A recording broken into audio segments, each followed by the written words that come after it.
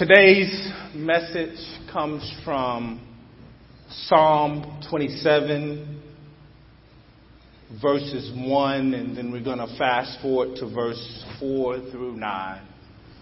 And it reads from the New Revised Standard Version. The Lord is my light and my salvation. Whom shall I fear? The Lord is the stronghold of my life.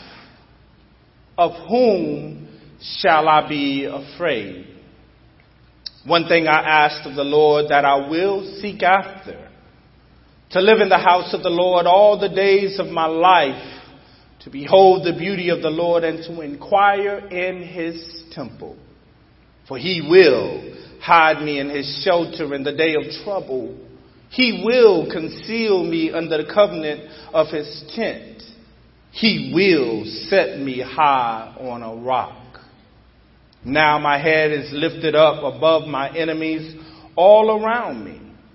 And I will offer in his tent sacrifices with shouts of joy. I will sing and make melody to the Lord. Hear, O Lord, when I cry aloud. Be gracious to me and answer me. Come. My heart says, seek my face. Your face, Lord, do I seek. Do not hide your face from me. Do not turn your servant away in anger. You who have been my help. Do not cast me off. Do not forsake me, O God of my salvation. The word of the Lord. My friends, I want to talk briefly from the subject, this one thing. And I need to say this as a disclaimer. Many of you probably saw me even as I was walking up here kind of writing and fumbling with my folder. The reason being is because just this morning, and Meg can really attest to this, I am the type of person that really spend a lot of time studying and preparing. And I don't make light, of the gift and the opportunity to preach. I trust in the guidance of the Holy Spirit, but maybe not theologically sound, but I do believe that the Lord helps those who help themselves. So obviously, I spend a lot of time preparing, and my message was good to go by Wednesday because I know I had a busy weekend. And I got up, was excited, ready for Sunday morning like every other morning, and the Lord called an audible. So I said, okay, Lord, I know every time you call an audible, it always works out for my good. It works out good for those who I'm led to serve and proclaim your message. And as much as I try to avoid it and know I haven't been living up under a rock, and when I said this way back in November, that my life did not change the day before election, and it definitely didn't change the day after election, and I declare it's not going to change based on an election. Well, obviously I need to change because that's growth and development. If I remain the same, somebody help me. Rick, I know you'll do a good job at that. But this morning, and it's something that I never do. I never look at TV or listen to NPR, any of that, especially on a Sunday morning. But although I was aware of the chaos, the unrest, the protest, the division, the anger, the ugliness, I was kind of oblivious of that, again, because I had a lot going on this weekend, and I was spending time with my fraternity brothers at our conference, which is it's the first state conference I've been to in 16 years. So I didn't want to think about, what was going on in Washington, D.C. after the inauguration.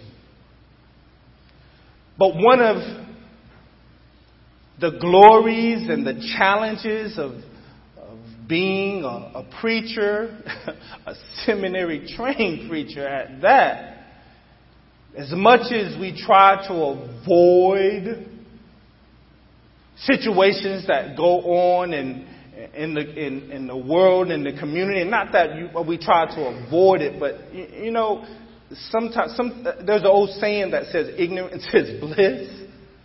And even Solomon said that I wish I didn't know. He said that in Ecclesiastes, but because I know, because I've been trained, because I've been preaching for a while, I can't always get away from the context of the community, the issues that go on in the community. And again, unless we've been living under a rock, this whole election process, for me, has been the ugliest thing that I've ever seen in my lifetime in this country. And I've said this over and over again, and I'm not going to go off into a tangent about whether or not you're right or wrong, who should have won, who should have. I don't do that. That's just not who I am. But we have seen so much bitterness, so much hatred, so much anger, so much unrest based off of an election. And I've said this before, that I think oftentimes the reason why we're like that is because, one, we don't see each other in the image, the imago Dei of God. Or we put our trust in human folk who are going to die. And if your trust is rooted in people, elected or appointed officials, then your hope is pretty unstable. Because elected and appointed officials come and go. And what does all that have to do with this Psalm text? Well, when God called the audible, obviously in me writing and me praying very fast, the Lord kind of brought to my attention, and it still aligns, because even when the Lord calls an audible, I just believe the Lord never takes you completely away from what you have already prepared. And I saw the correlation with the unrest, the division, the bitterness and the hatred in our country, more specifically in D.C. on Friday up until today. I saw the correlation where we oftentimes put our focus on human folks. And in context with what we saw from Friday to today, where we put our focus on our new president, who we must pray for, who we must support. He is the president of the United States. As long as you're a citizen of this country, he is. That's not going to change. The president of the United States. But he's not God. Even David in this Psalm text, a king at that particular time, that particular division was written, he even saw the importance of focusing his attention on the Lord. He was a king. He could have allowed himself to be arrogant and pompous. He could have allowed himself to see himself high and lifted up. He could have even almost required his servants to adore him and treat him like he was God, but he did not. He was consistent for the most part. We know he messed up numerous times, but for the most part, he was consistent at reminding himself and showing those who he was led to serve and lead how important it was to keep their attention on the Lord. And in this 27th division of Psalm, David helps us to refocus our attention. And in this first verse, David declares, "The Lord is my light and my salvation." And he asked himself a question that maybe we should ask ourselves as well. Whom shall I fear? And David went on to say, "The Lord is the stronghold of my life. Of whom shall I be afraid?" But in the fourth verse, David takes it a little further, and David invites us into his heart desires where he tells us one thing I asked of the Lord that I will seek after, to live in the house of the Lord all the days of my life, to behold the beauty of the Lord and to inquire in his temple. My friends, there are indeed many things that we can ask of the Lord. We can ask and we can have a desire to never experience hard times, never experience sadness or uneasiness in our life journeys. Indeed, my friends, we can desire to one day unanimously elect a new president that everyone likes and free us from protests, whether valid or not valid. Free us from anger. Free us from this division. We can have that desire. We can also desire to live in a land where harmony, justice, equality, and equitability are accessible for all people.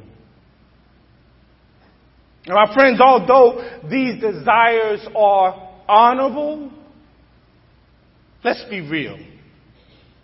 They're highly unlikely.